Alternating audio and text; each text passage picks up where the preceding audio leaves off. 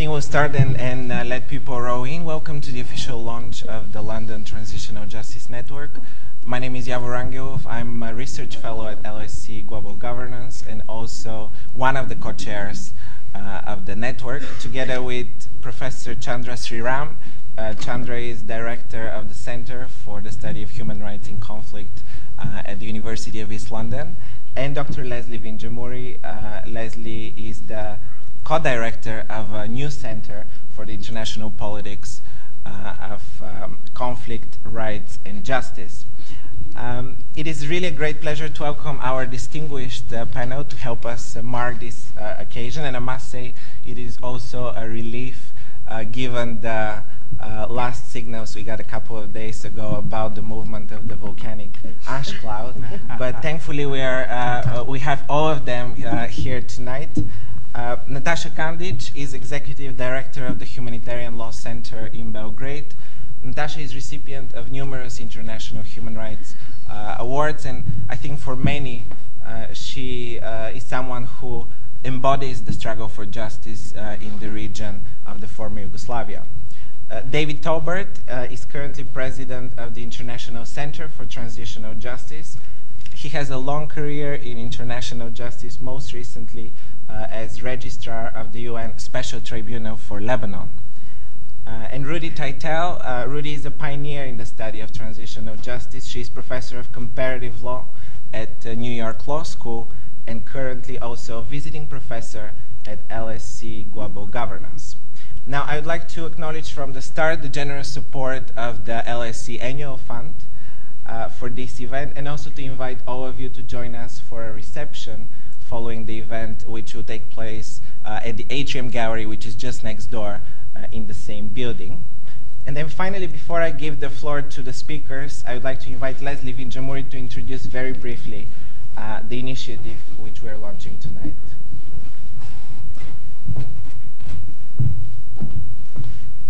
Thank you, Javor, and I should say especially thank you to Javor, who really was central in making this happen, both in terms of getting everything organized and conceptualizing the event and really thinking through who to invite, which you can see we're very lucky to have the people that we do. I just want to say a couple of words about what the London Transitional Justice Network is. We started small about a year ago with a few meetings in the spring of 2009, and in saying that, I wanted to thank one person who I don't know if he's here tonight, Lars Waldorf, who was one of the original founders as well as the three of us. But he unfortunately, well, fortunately for him, unfortunately for us, then moved up to York to the Center for Applied Human Rights. But he was very much part of this initiative. Let me say a little bit about who we are and why we're a network.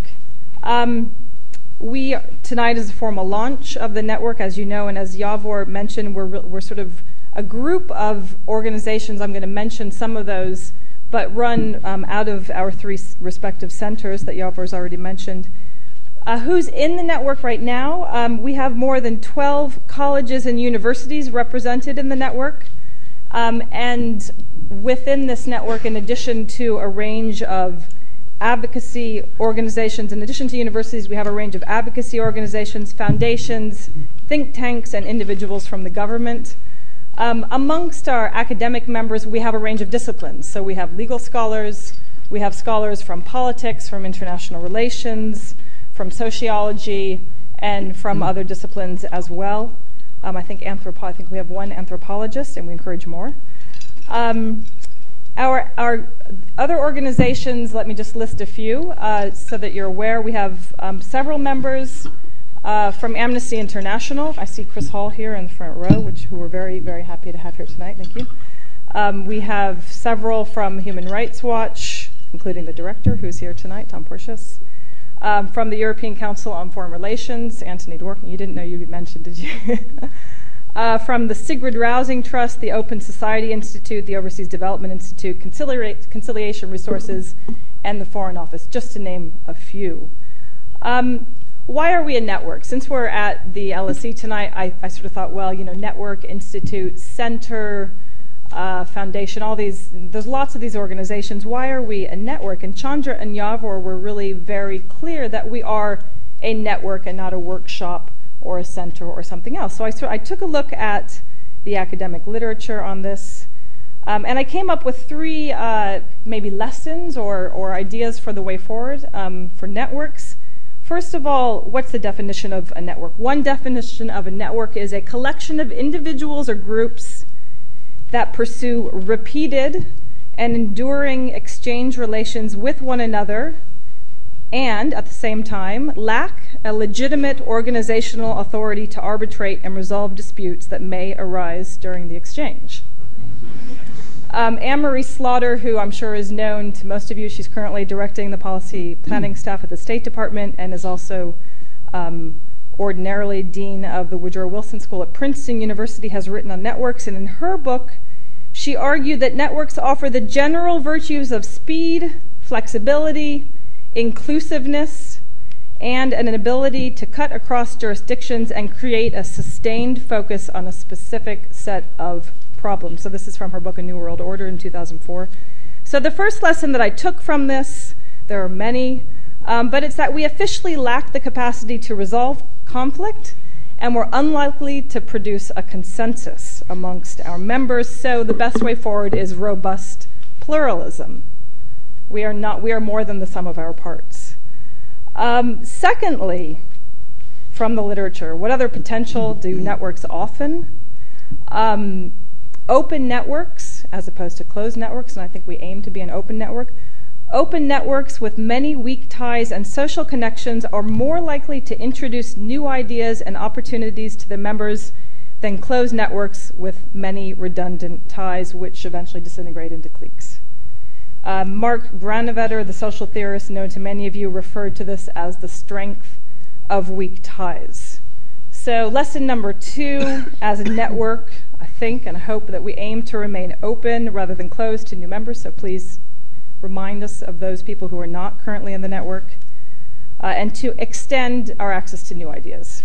When I worked at USAID in 1992, I think this was referred to as the goal of aiming to avoid that age-old problem of reinventing the wheel, so the network potentially allows us the capacity to do that.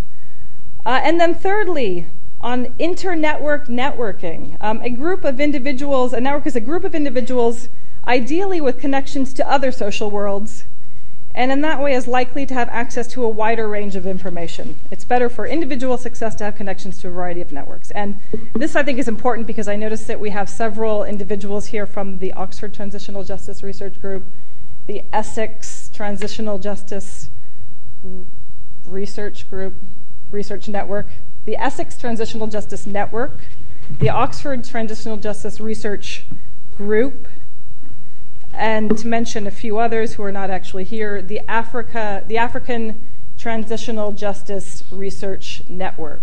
We've had individuals from all these organizations who have actually actively worked with us to think through and conceptualize who we are, what we aim to do, and several of whom are members. So the network does not seek to be necessarily closed in any way, shape, or form, and is very much open, I think, to working with other networks. Let me say in closing, our board, I've told you sort of who our members are, but our board is also very international, and I think reflects the ambition and goals of the network. Most of our board members were not able to be here tonight, although one is on the panel, because we don't have that kind of funding yet, but I just wanted to mention them by way of thanking them. So the members of our International Advisory Board: Christine Bell from Northern Ireland, Christine Chinkin from the LSE, Pablo de Grief from New York, Anthony Dworkin, who is here tonight, thank you, Ambose Gaon from Israel, James Gandhi from Kenya, who some of you will know, Priscilla Hayner, known to most of you, based in Geneva now, Neil Kritz at USIP in Washington, D.C., Ramamani from Oxford and Sri Lanka, Sarah Mendelson, who might have to temporarily suspend her role since she's gone into the current U.S. administration as of today, and Yasmin Louise Suka from South Africa, Ruti Teitel from New York, Abdul Tejan Cole, Sierra Leone, Lars Waldorf, now of York, and Harvey Weinstein in California. So thank you to them, and thank you to all of you for turning up tonight.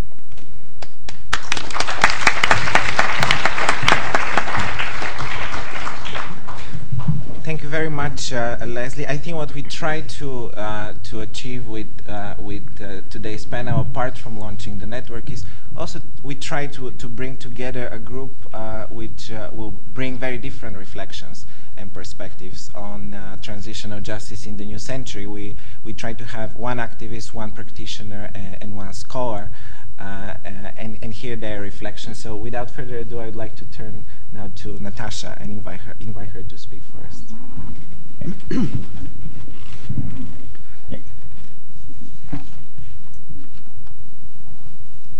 It will not be too easy to speak about transitional justice, especially after this introduction. But I will try to describe what's happened with justice in a post-conflict society, especially in post-Yugoslav countries. I will try to explain whole process, speaking about international elements, domestic official approach, and civil society approach.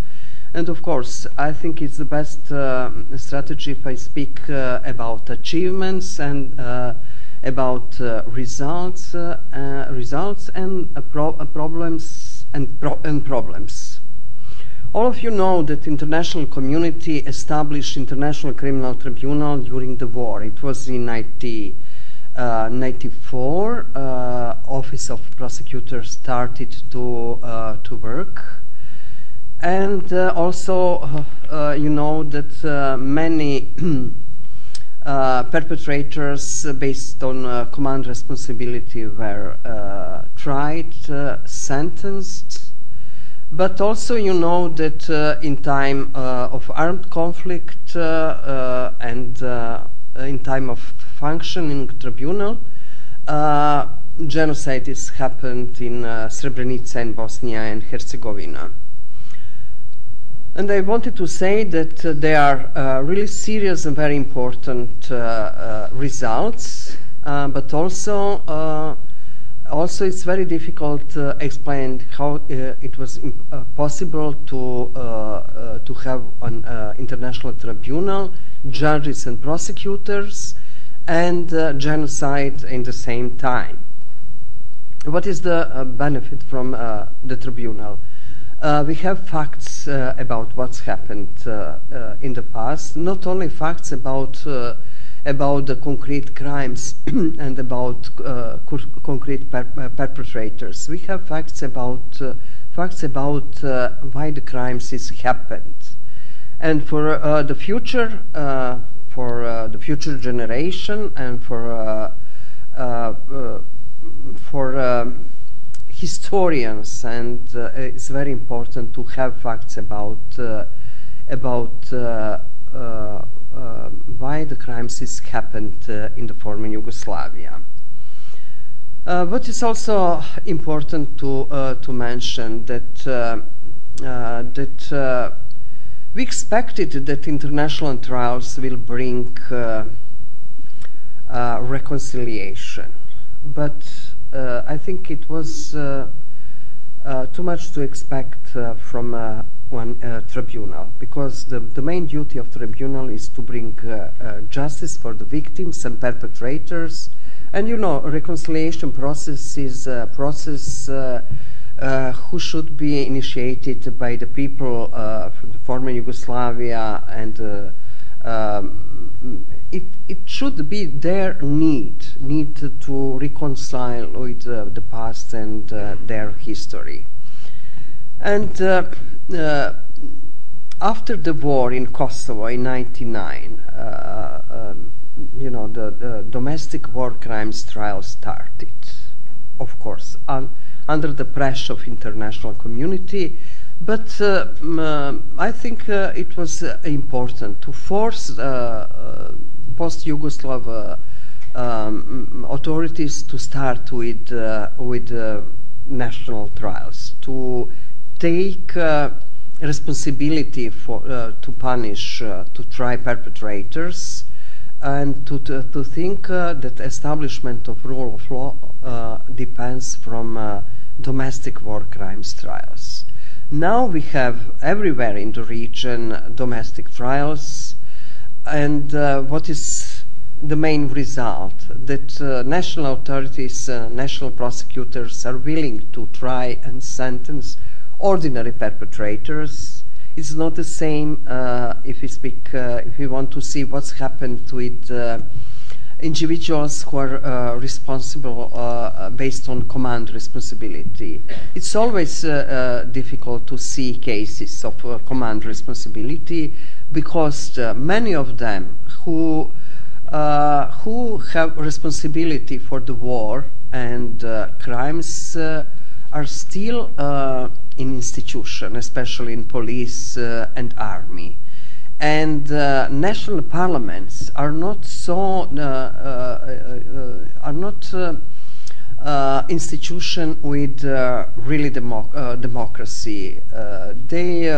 Many members of national parliaments were the members of parliaments in time of armed conflict, and we cannot expect from them now, to say that that everything what's happened in the past is their responsibility, and to expect from them to criticize themselves and to expose their opinion to the public. But a good thing is that we have war crimes trials, but what we don't have, considering official approach to the past. There are no public, institutional, official debate about the past. We have war crimes trials, but without media attention, without attention of politicians. I never seen politicians who are interested to come to monitor the trials, to speak about the trials. For them, trials are important because international community requires domestic war crimes trials. Also, they see international trials as obligation international obligation. They don't see trials as domestic need to open issue, as a way to open issue about the past, what's happened in the past, who is responsible, to speak about political responsibility, moral responsibility. No, for them is international obligation, and the majority of them they hope that they will close page of past with closing the International Tribunal in 2012. But one very important thing happened.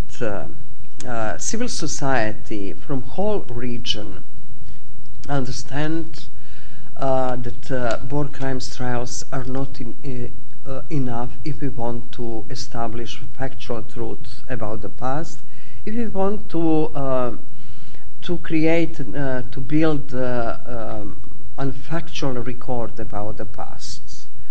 And what is the best achievement and the best result? The best result is achieved by civil society in the region.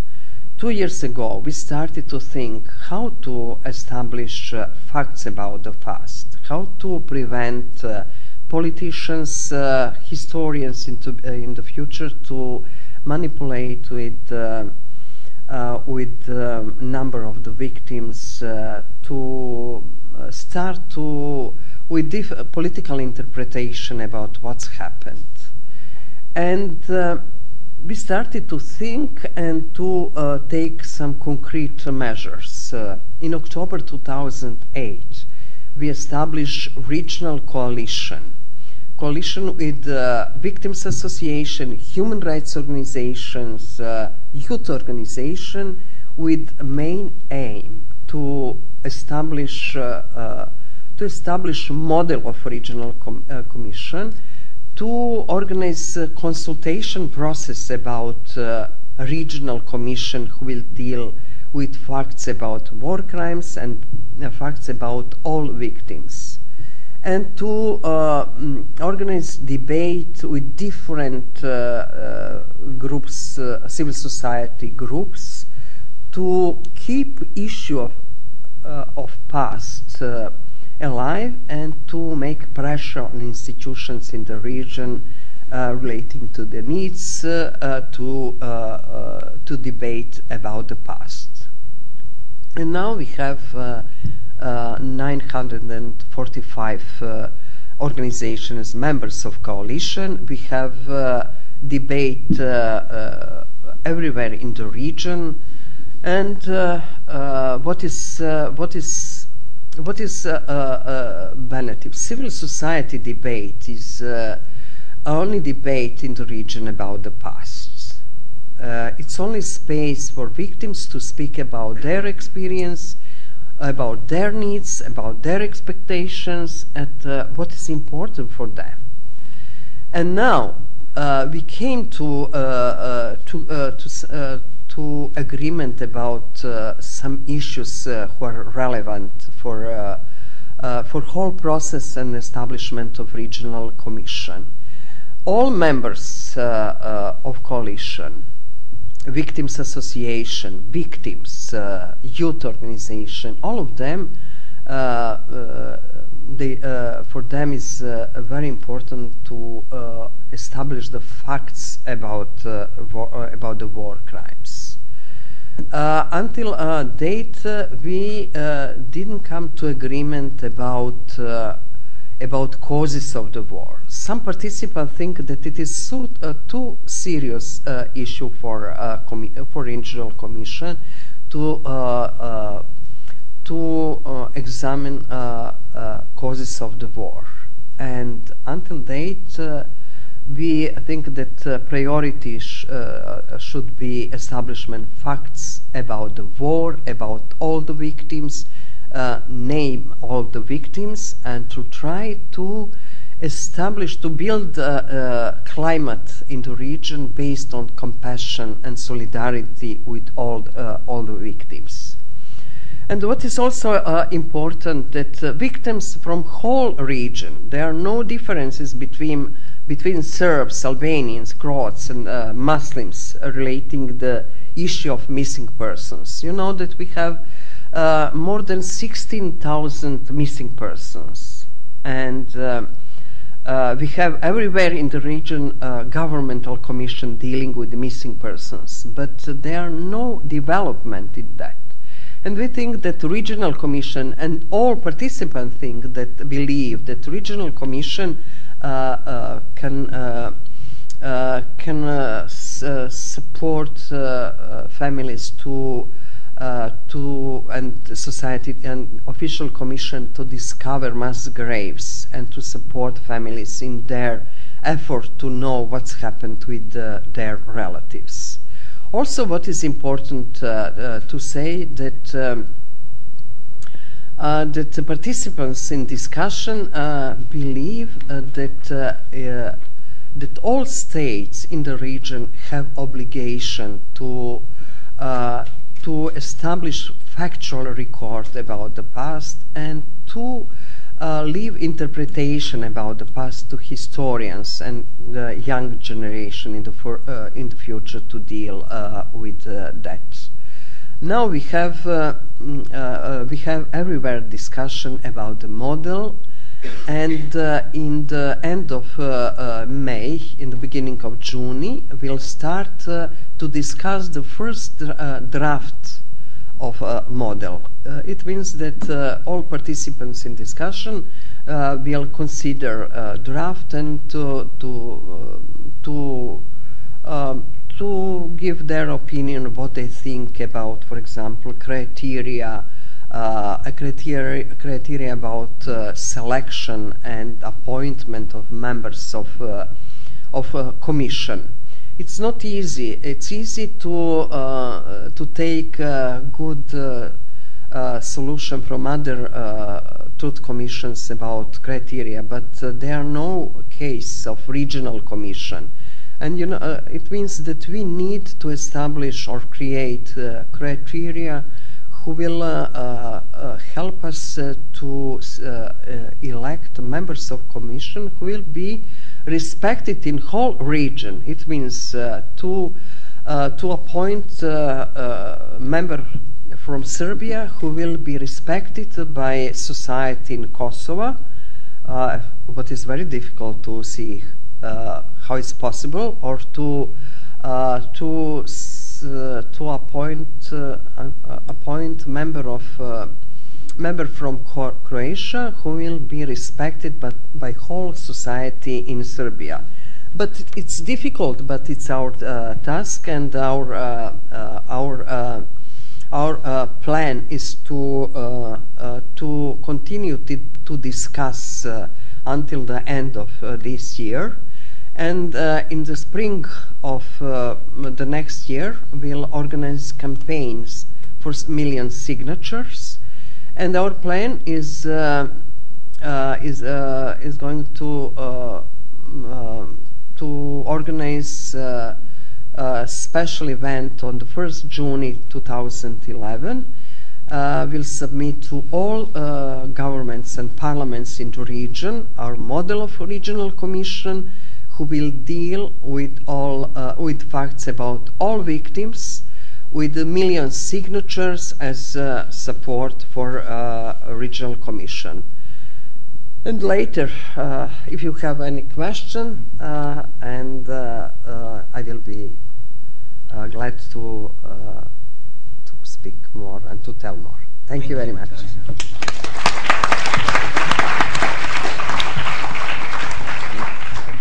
Thanks very much, and congratulations on the establishment of the network.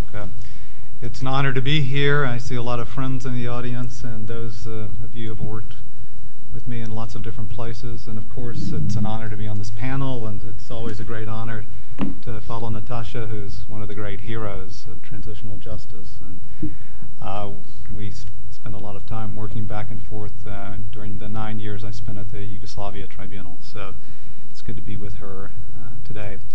I was asked to, in just a few minutes, to talk about some of the trends in transitional justice, which sounds remarkably like trying to predict the future, which has a pathway that is replete with difficulties. So instead of talking about trends for the future, what I thought I would do is spend some time talking about 6 or 7 issues that I think are in the forefront that face this movement, that face the network, and that face those of us who are working in transitional justice.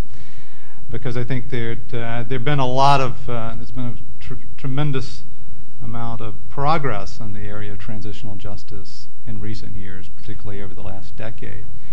And I thought I'd reflect just momentarily about that, and then turn to what I think are some of the challenges that we face, some of the issues that face transitional justice, and those of us who are working in the field.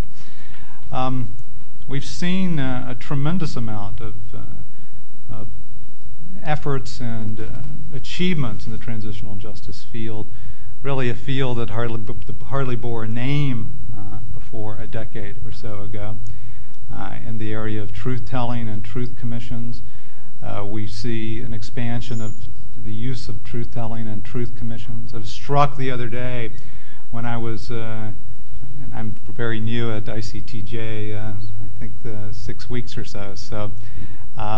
But just a week or two ago, I was sitting with the new commissioners for the Truth Commission in Canada, which is addressing the rights and wrongs with respect to indigenous population in Canada, or First Nations in Canada, who were placed in these people in First Nations were placed in residential homes, oftentimes very far from their homes, and forced by the state to live in these homes. And there's a Truth Commission that's been established, and one of the commissioners is the chief of a First Nation country within Canada. And we brought together those people with experts from Latin America, so very much a North-South dialogue, and those from Latin America who had worked on truth-telling and truth commissions and sharing their insights and their knowledge with the new commissioners for the Truth Commission in Canada.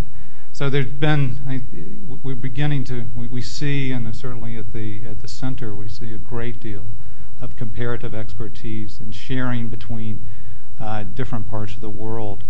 In the area of criminal justice or prosecutions and international justice, we've seen enormous steps. Obviously, the creation of the International Criminal Court, and the International Criminal Court will very soon have its meeting in Kampala, its review conference, to look at the achievements and the problems the court faces. The ad hoc tribunals, which are now in their final phases and winding down, but also we've had hybrid courts in Sierra Leone and in Cambodia, and very particularly, as Natasha mentioned, one that I'll talk about a little bit later, and that is the state court in Bosnia. So there have been a number of, when we look back, there have been a great deal of development in truth-telling, in criminal justice, and also the whole victims' rights revolution that we began really in the 80s with the 85 Declaration, and moving forward we now have victims actually being able to participate in the International Criminal Court proceedings and to claim reparations. These are not fully realized yet, but there's a start. And then we see in domestic contexts the claim for reparations. In Morocco, ICTJ has worked extensively there, and we see women actually being able to claim reparations in their own names, and really what is a very important development in that society. So what I'm going to say about these challenges have to be seen against a backdrop of tremendous movement and accomplishment, I think, in the transitional justice field. But we do face a number of challenges, and I would make a number of observations. One that's pretty obvious, and I think is already largely taking place, is that we see very much a shift from the post-authoritarian situations that transitional justice mechanisms were used in Latin America and Eastern Europe to transitional justice in post-conflict environments. So much of our work today and much of transitional justice is in the context of post-conflict as distinguished between post-authoritarian societies, and particularly, obviously, in Africa. A second issue that I think that we have to think a lot about, those of us who are practitioners, and I've asked to speak in my capacity as a practitioner, is the issue of the demand for empirical proof of our work. Those of us who have to raise funds and look to have programs, donors will increasingly ask for empirical proof, or what some commentators call the problem of knowledge, showing what you do has a direct impact, and proving this in a kind of quasi-scientific way. I think I can make an extremely strong argument, powerful argument. I think most of the people in the room can make one for transitional justice. But as the field matures, I think that we're going to face this issue and face it more deeply.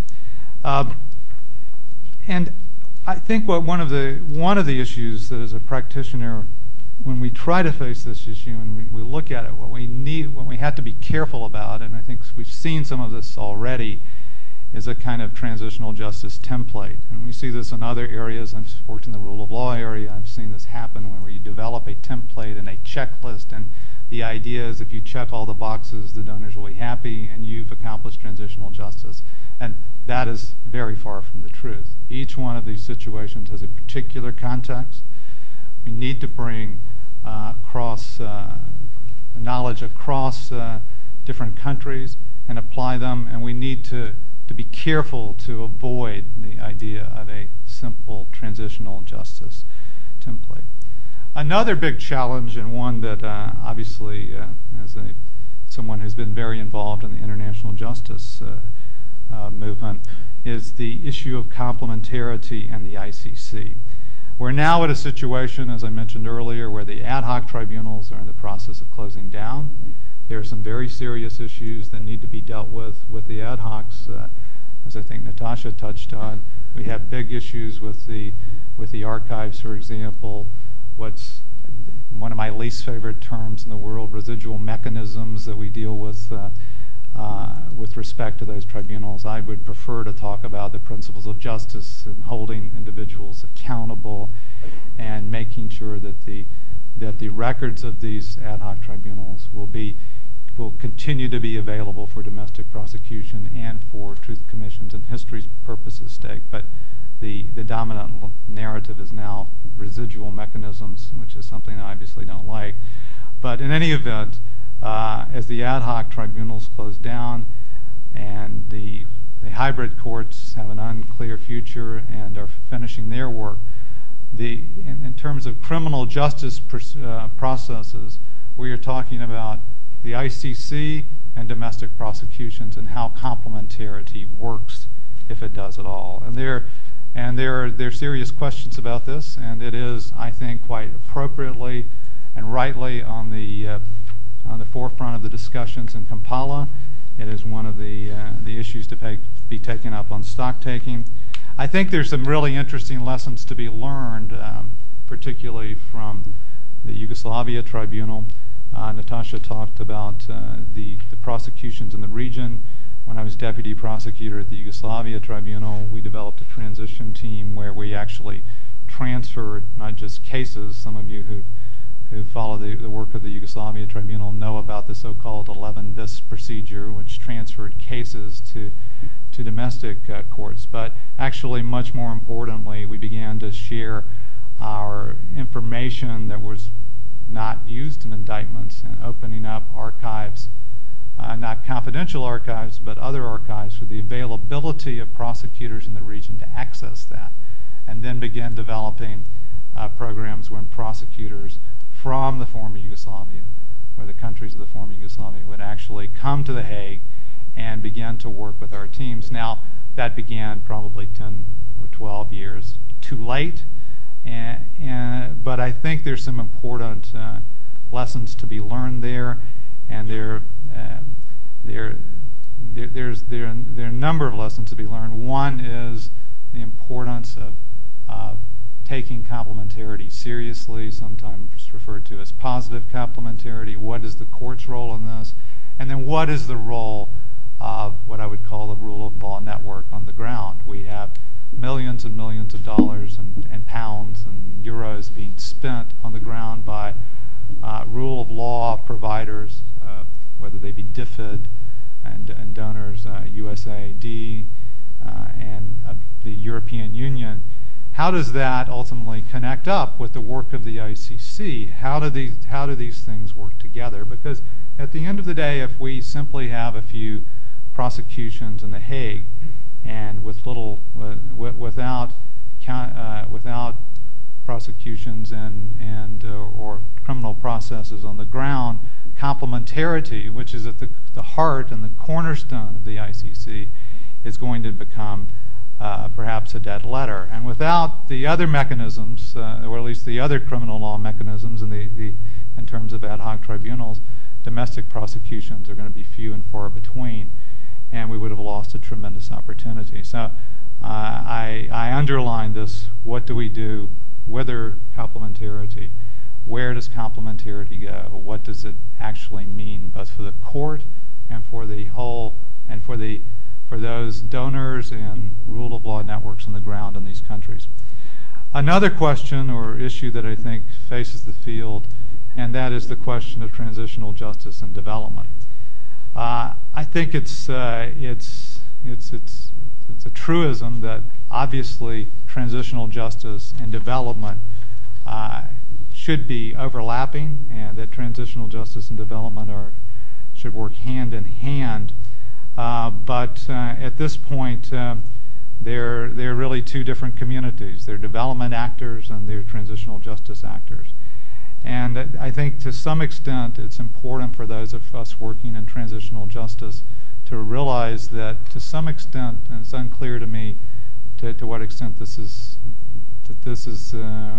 what the trend is, but that we've been in an era of justice, really. Justice has driven a great deal of the agenda with the international tribunals, with the development of the ICC, and development is, at least with many donors and with many of the development agencies, is really coming to the floor, and we're to some extent maybe looking at a bit of a development paradigm. But there are very clear connections between transitional justice and development. I would argue, of course, that transitional justice is essential for development. But one of the things that I think we should be thinking about is the socio and economic rights and cultural rights, and also the responsibilities of multinational corporations and liabilities of multinational corporations in the context of development. And for this, I give the example I made earlier, which clearly touches on cultural rights, and that is the Canadian Truth and Reconciliation Commission. Another important element or issue that I think is worth touching on is that we need to work harder and to consider the deepening local ownership. One of the true advantages, I think, of our work at ICTJ is that we share information or share knowledge and expertise across different continents and between different countries. But we also need to ensure that local knowledge and local ownership of the process is there, that it's not simply a question of internationals doing transitional justice, but that we develop local networks and local transitional justice actors as well. And to some extent, that is one of the reasons, at least with ICTJ, we have regionalized and have many of our experts now in country.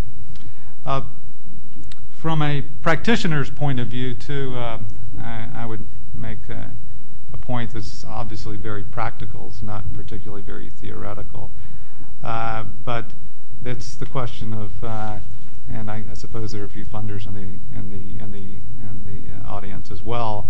But how do we pay for transitional justice in a shrinking, in an economic situation where we have shrinking revenues and we face cutbacks and economic difficulties, and particularly I think transitional justice and human rights generally and human rights issues, related issues, are going to come under increasing strain. Now, I don't want you to worry. I'm not going to be passing the hat during this at the end of this meeting, but I think that all of the NGO actors and all of us who are involved in these issues, and including more broadly human rights, are going to be facing these issues in a time of economic stress and uncertainty. Anyway, I think I've probably used all my time up, but I wanted to put those issues out. Perhaps they're not trends, but they're certainly things that I think that we need to be considering and thinking about with respect to transitional justice.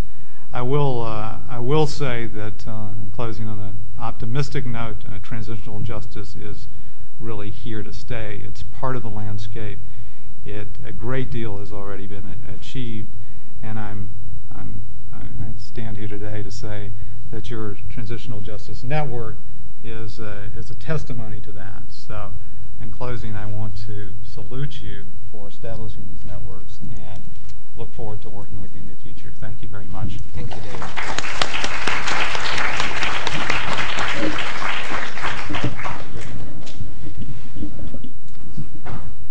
Thanks, Javor. So it's great to be here, a lot of friends and colleagues, and to join others at the table.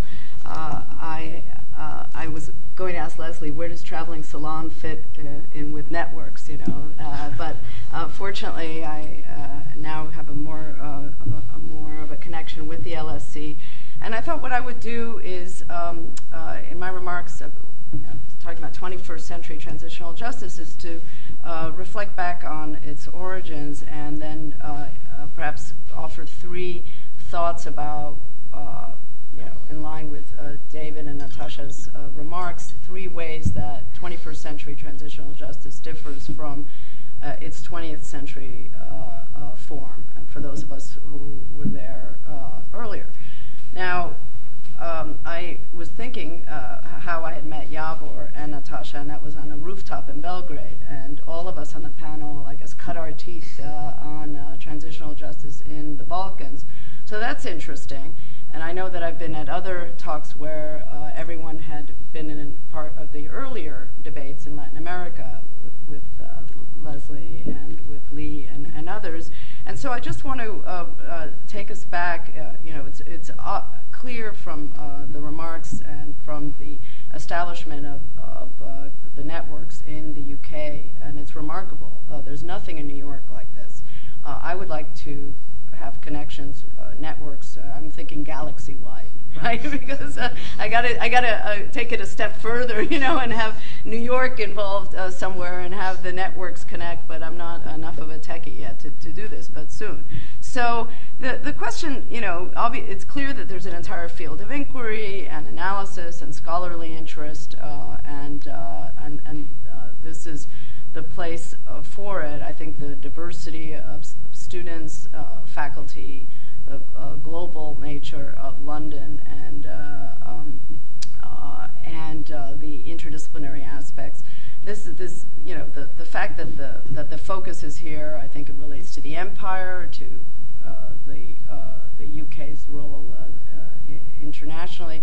A lot of different reasons. It's probably overdetermined, but beyond the UK, obviously there's tremendous proliferation of centers, journals, scholarly interest, and so that part is clear. And I guess the question we might have, and we're in a spirit of stock taking, as David mentioned. It's 10 years of one institution, the International Criminal Court, but it's actually 3 decades since the self-conscious use of the term transitional justice, which I coined. Okay, I never imagined that it was going to lead to this, but I coined in 1991. So for those of you who are interested in deep history, when I was asked, because I am an Argentine by birth, to comment at the Council on Foreign Relations on a development, a debate about punishment versus impunity in the Southern Cone. And I was asked to write an advisory memorandum. I was not a member at the time. It was part of the Latin America workshop at the council. So this is deep history. And at the time, I said that I thought it was too dichotomous, this idea of punishment versus impunity. And the question on the table was, could the Southern Cone have democracy without a full policy of prosecutions? And it was very clear, even by that point, that that wasn't going to happen. And at the time, I remember struggling with that memo. I never struggled with a 3 or 4 page document like that again, before or after. And I indicated some alternatives because it was clear that the judiciary were compromised in a lot of places. There were a number of reasons, if you looked at the context, for why alternatives might be a good possibility to solve a number of problems. But I also indicated some various aims and values. In any event, it was clear that it was complex, and then the communist collapse was happening at the time, and it was also clear that this is not just a Latin American problem. And so the issue grew. I had applied for a grant with USIP, where I used the term transitional justice as a bridge between regimes. And the way what I intended at that time was the view that this reflected a sense of justice, or an idea of justice that was different than in ordinary times because of the political and other conditions associated with political transitions. And it was a use of a term that is philosophical, legal, and so on, but in connection with a certain political, an understanding of a certain political conditions and political circumstances. it followed that justice then would not reflect an ideal. And it also followed that in such hyper-politicized moments, not that there isn't always politics, that law would operate in, as we've seen, in a very vivid and dramatic way to show us the complexity of achieving due process and rule of law, and that there was a lot that we could learn from such moments beyond just helping or ameliorating the situation. So that was the way the debates seemed to run at the time. It was associated with a particular politics and the regime change that was happening very quickly as a result of the end of the Cold War. And it was not a surprise that Latin America, Eastern Europe, South Africa, Central America, I don't distinguish them just by way of region, but the magical resolutions of conflict in great part were a result of the end of certain kind of bipolar conflict and support by the U.S. and the Soviets. So what's changed? Well, I'm going to propose three dimensions where we see a change from that use of the term, and some of this builds on the prior remarks as well. The first is the move from this view of an exception to what one might think of as a pervasive or transitional justice all the time. David alluded to this comfort level in using the term to address post-conflict as well as what we regarded as transition, which was not just authoritarian, but a move from one, let's call it a repressive regime, to a slightly better one, liberal, and it sounds like Woody Allen, but a liberalized, more freer. And it was clear that a lot of the places wouldn't become democracies overnight, but there was a meaning associated to a political transition. And now the phenomena that has become associated with transitional justice is associated in great part with internal conflict, ethnic and civil wars, and that too was a shift, which leads to the second point, and that is a focus less on the state and more to a broader array of interest in non-state actors. Relating to the first point, instead of strong state transitional justice, which was always thought to somehow, like constitutional law of the 20th century, involve limiting state power. How do we punish those who abused power? Instead, the focus is on weak and failed states, and how do we build up certain capacities, and even if we have to bring in regional actors or have a multilateral approach, really dealing with a very different kind of phenomenon and a different conception of the state and a different understanding of the political problem. The third point is the role of law here, and I would say that we had a clearer understanding, at least of how we were using the term of what law's role could be in advancing democratization. People talked about state building, about particular institutions associated with state building. Now, as you saw from the panel, there's a far more layered and complex role of transitional justice, and it is thought to possibly advance a whole array of purposes, from promoting peace and security on the ground to possibly a rule of law and healing even in the future. Now, it's clear from those 3 points, and certainly the latter, that given the array of actors involved and given the diverse purposes, that this 21st century transitional justice can't work in a linear or harmonious direction. It certainly involves chaotic developments. It's not clear that this is progressive in any way. At least, we'll get to assessment in a minute. But it's hard to imagine how one does evaluate and assess without at least being very candid and self-conscious about the understanding of the multiple purposes afoot and the various interests of the various state and non-state actors. And certainly all of the speakers have alluded to them. So there are many examples, and some have already been referred to, but it's clear that one sees both regional, and local judicialization the tribunals have proliferated at all levels. Tribunals are more involved in supervising conflict and supervising transitions than they've ever been. In addition to the local responses, we've seen, obviously the ongoing UN special tribunals, as well as even the World Court and the European Court of Human Rights involved in this. And here, just in the spirit of evaluation, the one question is how should we think about this? Obviously, violence continues, and we have mixed results. I would suggest that we should take a broader lens approach and consider some of the normative the normative discourse that the turn to law has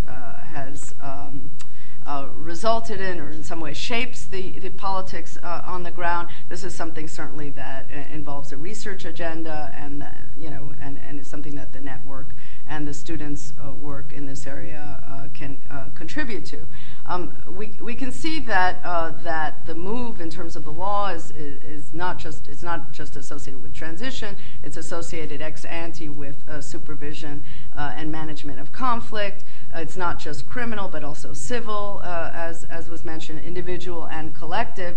And so there's a lot of phenomena to look at, even if one were just to focus on the judiciary. So we could say more about the phenomena. One point here is to note is that beyond the successes that Natasha and David alluded to, at least in terms of numbers, the numbers of domestic trials, for example, in the Balkans and elsewhere, that there are other broader ways of thinking about the normativity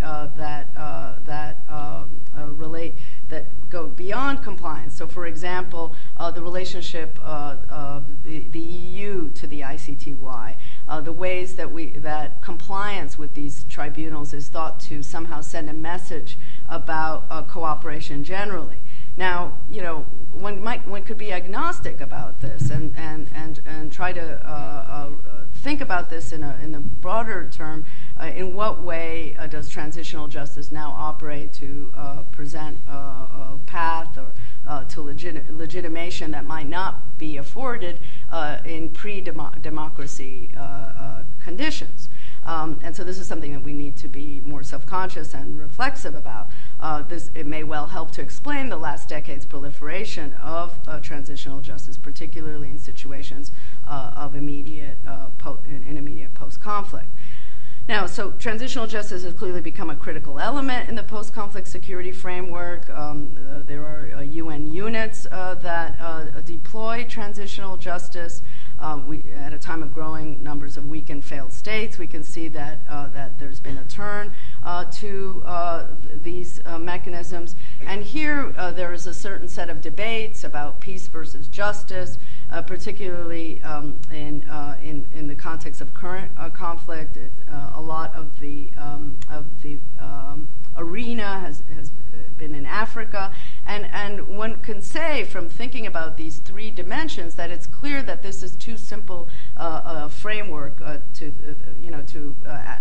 comprehend the complexity of the various aims and the contestation between the actors about these aims, and what would it mean to have to advance security and rule of law and legitimacy in post-conflict situations. So I think we have to, it really invites more than anything a research agenda on these issues.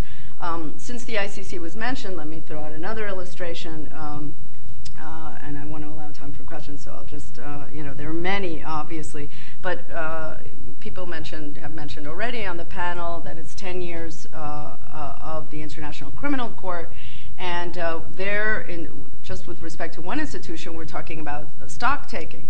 Well, here it's clear that the politics of the ICC were not as we originally might have thought, right? First there was, the evident politics of East-West and North-South divide. yes, it's present, but for example, there are entire regions that are absent from the ICC still, such as, for the most part, Asia. Almost, I think, all of Europe is there, is in the ICC, right? And so it's interesting. It's not a clear East-West divide. The major military powers, many of them are not signatories. There's a lot we still don't know about the way the judiciary and other political and military power operate. We still don't know much about complementarity, right? The relationship of the international and the local. And part of the reason is we haven't been very self-conscious about the aims here. We still don't know what would count to advance what at the ICC.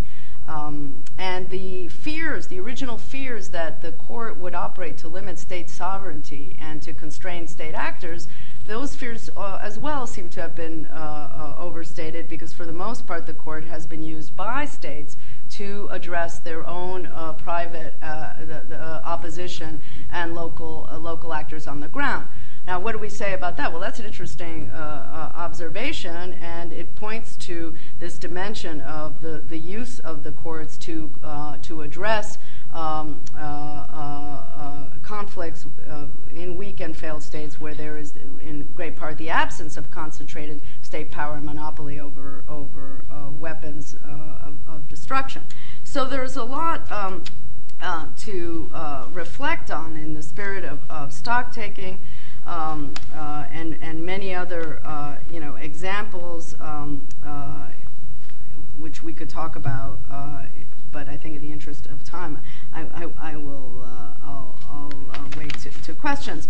Let me just observe that at this point, because we can see that transitional justice has become somehow normalized and entrenched within existing legal regimes. And has become a part of the lexicon, both in human rights and humanitarian law, and it's also been informed by those regimes, that the judiciary have been brought in more and more, but that it isn't the invisible hand of the law. And this is another research project, one in which Javor and Marika and others at the Center for Global Governance, Mary Calder, have been involved in, which is the role of civil society in transitional justice. And that is that it's clear that even if there were resources and strong states, that there are other actors with other aims that are highly active in this sphere and have been turning to the legal mechanisms to advance their aims, and other non-legal as well. So obviously the RECOM project, which Natasha talked about, is one. In Latin America, many of the highlights of universality jurisdiction and of the development of international law have been occasioned by and kept alive by civil society. So that, bringing us back to the beginning, 30 years after junta rule, Argentina has an extraordinary number of trials and a revival of human rights-related prosecutions. Much of this has been kept alive by civil society, but we know that's not the full story, that there must be a dynamic relationship between the state and non-state actors, and that there's a certain politics of transitional justice and a certain usefulness of this mechanism by the various governments at this time that is taking place, and and it's also shaping, of course, our understanding of state responsibility. So there are, the Pinochet case is another example, an illustration on the one hand of universality jurisdiction, but on the other, an example of involvement and initiation of victims that happened to be extraterritorial and living in Spain. So let me just begin to conclude, and that is that we can see global transitional justice at this point, a contemporary phenomenon that is functioning across time periods, not in the immediate transition, in the steady state, beyond the transition and beyond the state, involving diverse actors, diverse political stakes and interests. and that this trend has an unclear political trajectory. It's clear that there is judicialization has come into play, often out of periods of political impasse, where the judiciary is another player that can be brought in to play a role where other political actors have not had success. So that's certainly an observation of this period. But that beyond that, there's a judicialized discourse which also shapes the politics, a language of transition and accountability, and a language which calls upon diverse actors to take accountability. Let me end there and just say that that there's a lot that we don't know. In the spirit of assessment, we could begin empirical projects. There are many in the audience who are working on this. But in the rush to measure, we should also slow down and ask ourselves, what are we assessing? What are the relevant outcomes? Are we comparing outcomes in institutions? There's often a mix of desired outcomes, and I think that the network will be in an ideal position to do this sort of scholarly work because it is both oriented to normative theorizing and policy, and yeah, I'm happy to be a part of it. Thank you.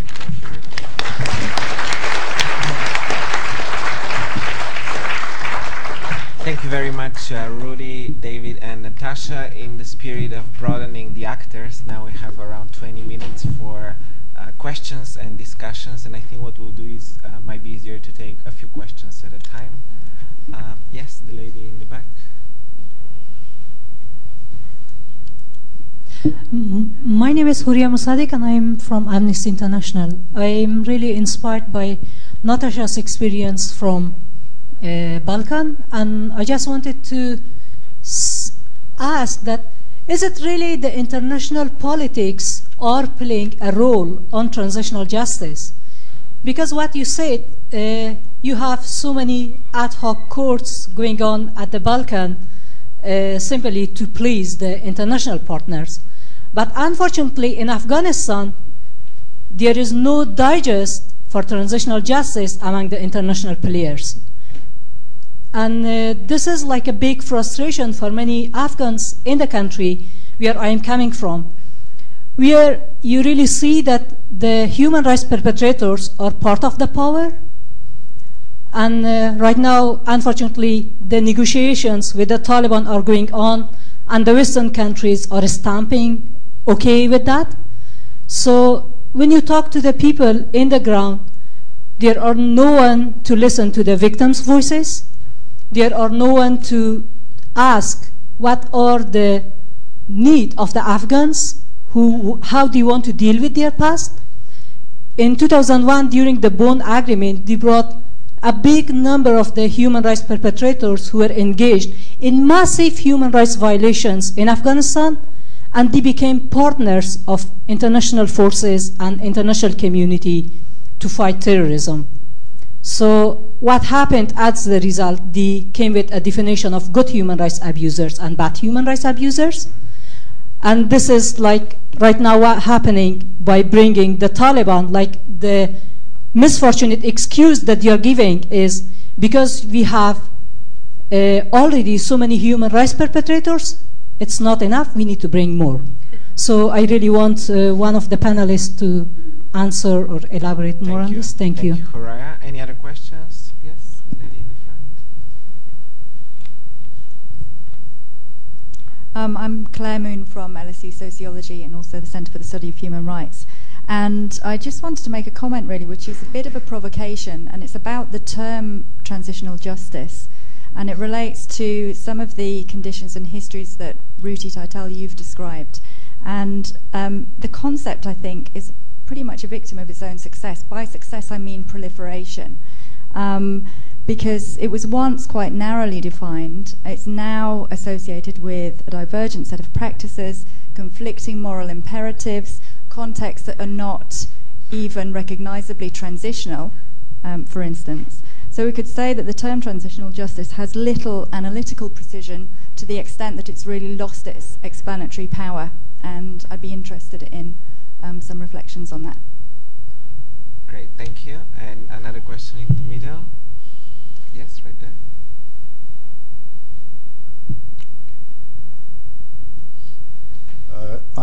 Nataša Gavrilović. I have followed in The Hague the trial of Mr. Milosevic, and I have followed it from the defense point of view. In other words, I've been in touch with the defense team. My question here is the key word there, namely justice. What is it? The way that we understand justice in this country and elsewhere is that we hear out the prosecution's case, we then hear out the defense case, where the golden rule is that the defense must be given the same resources and the same time as the prosecution. And then we have independent judges and jury making the verdict.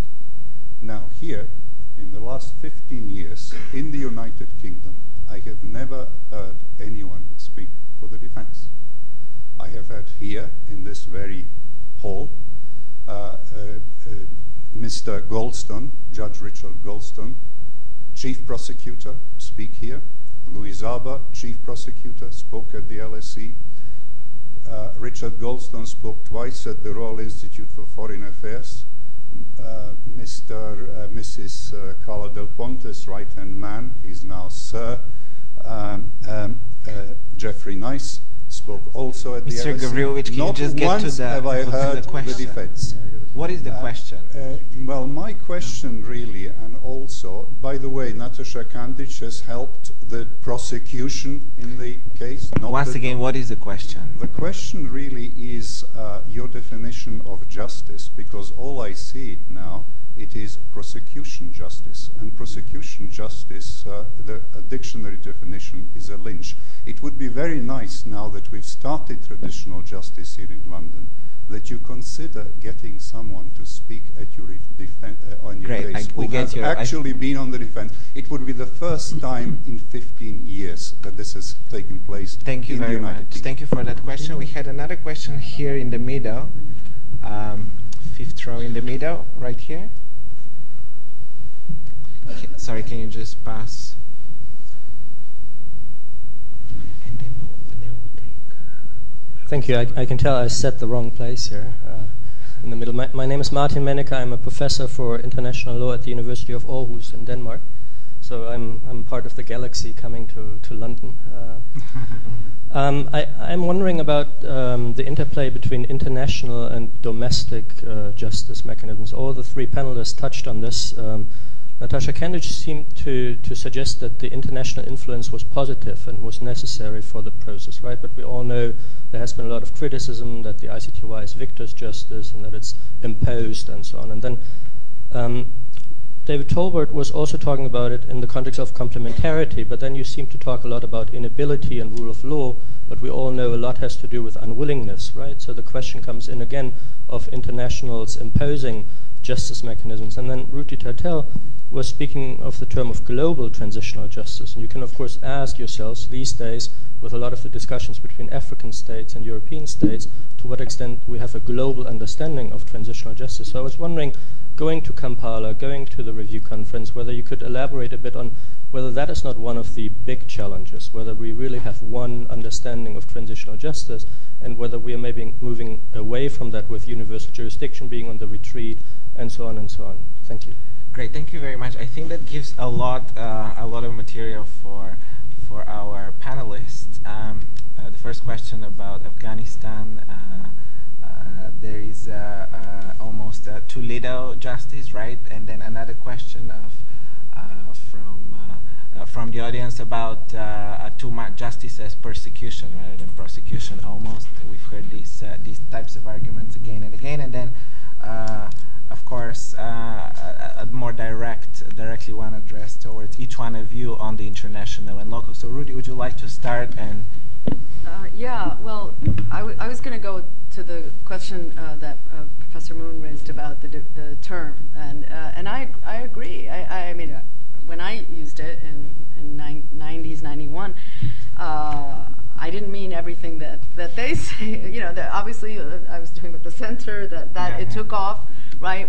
And I think the center is an example of an actor right, of a new actor, not so new now, right? How long? I'm new, but the you're new, but 10 years. About the same 9-10 years, same as the ICT. So, but I think that, you know, that's why we need to be self-reflexive when we use the term, say, what do we mean, right? Maybe that might facilitate, you know, okay, I could have branded it. I didn't, you know, and as you say, it would have meant one thing, but I don't know, you know, a lot of interesting words are used in different ways, right? I mean, justice, you know, people use in different ways, so why wouldn't transitional justice be used in a variety of different ways? I just think we, you know, the various actors could be perhaps a little more self-conscious about it, and I have invited the other actors to discuss this and to not necessarily exclude other meanings, but rather engage with them. So I think that's a useful thing, and it's something that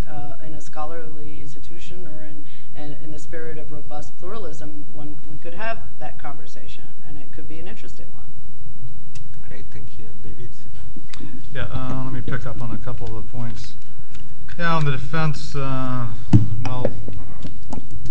immense amount of monies have been spent on defense, including the Milosevic case. I go to conferences all the time where I hear defense counsel talk, and I would say that in the beginning of the ICTY, and I wrote an article about this, I was on the record about it, and I called the ICTY and defense a troubled relationship because I thought defense was neglected. I think over time that was addressed. I think it's been addressed in other tribunals. I think if you look at the Special Court for Sierra Leone, where you have a principal defender, and actually the Special Tribunal for Lebanon, where the defense is a separate pillar of the court, there have been some lessons learned on this.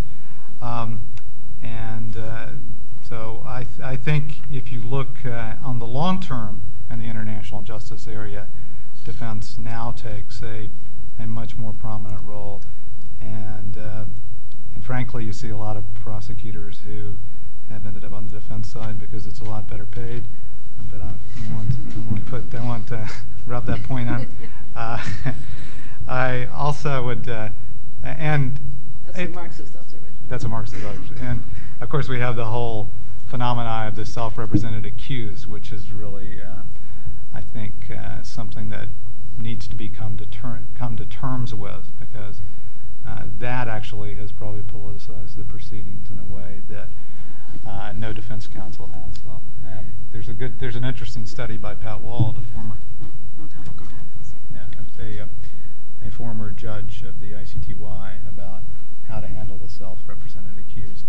On the other issues, yes, on unwillingness. I think in the Yugoslavia context, a great deal of unwillingness was also faced. It wasn't just inability.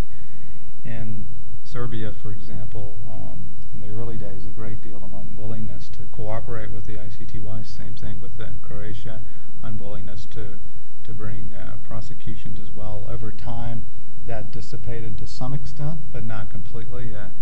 Natasha has made the point to me before that a war crimes prosecution in Serbia of a Serb can be much more powerful than one in the ICTY or in the state court.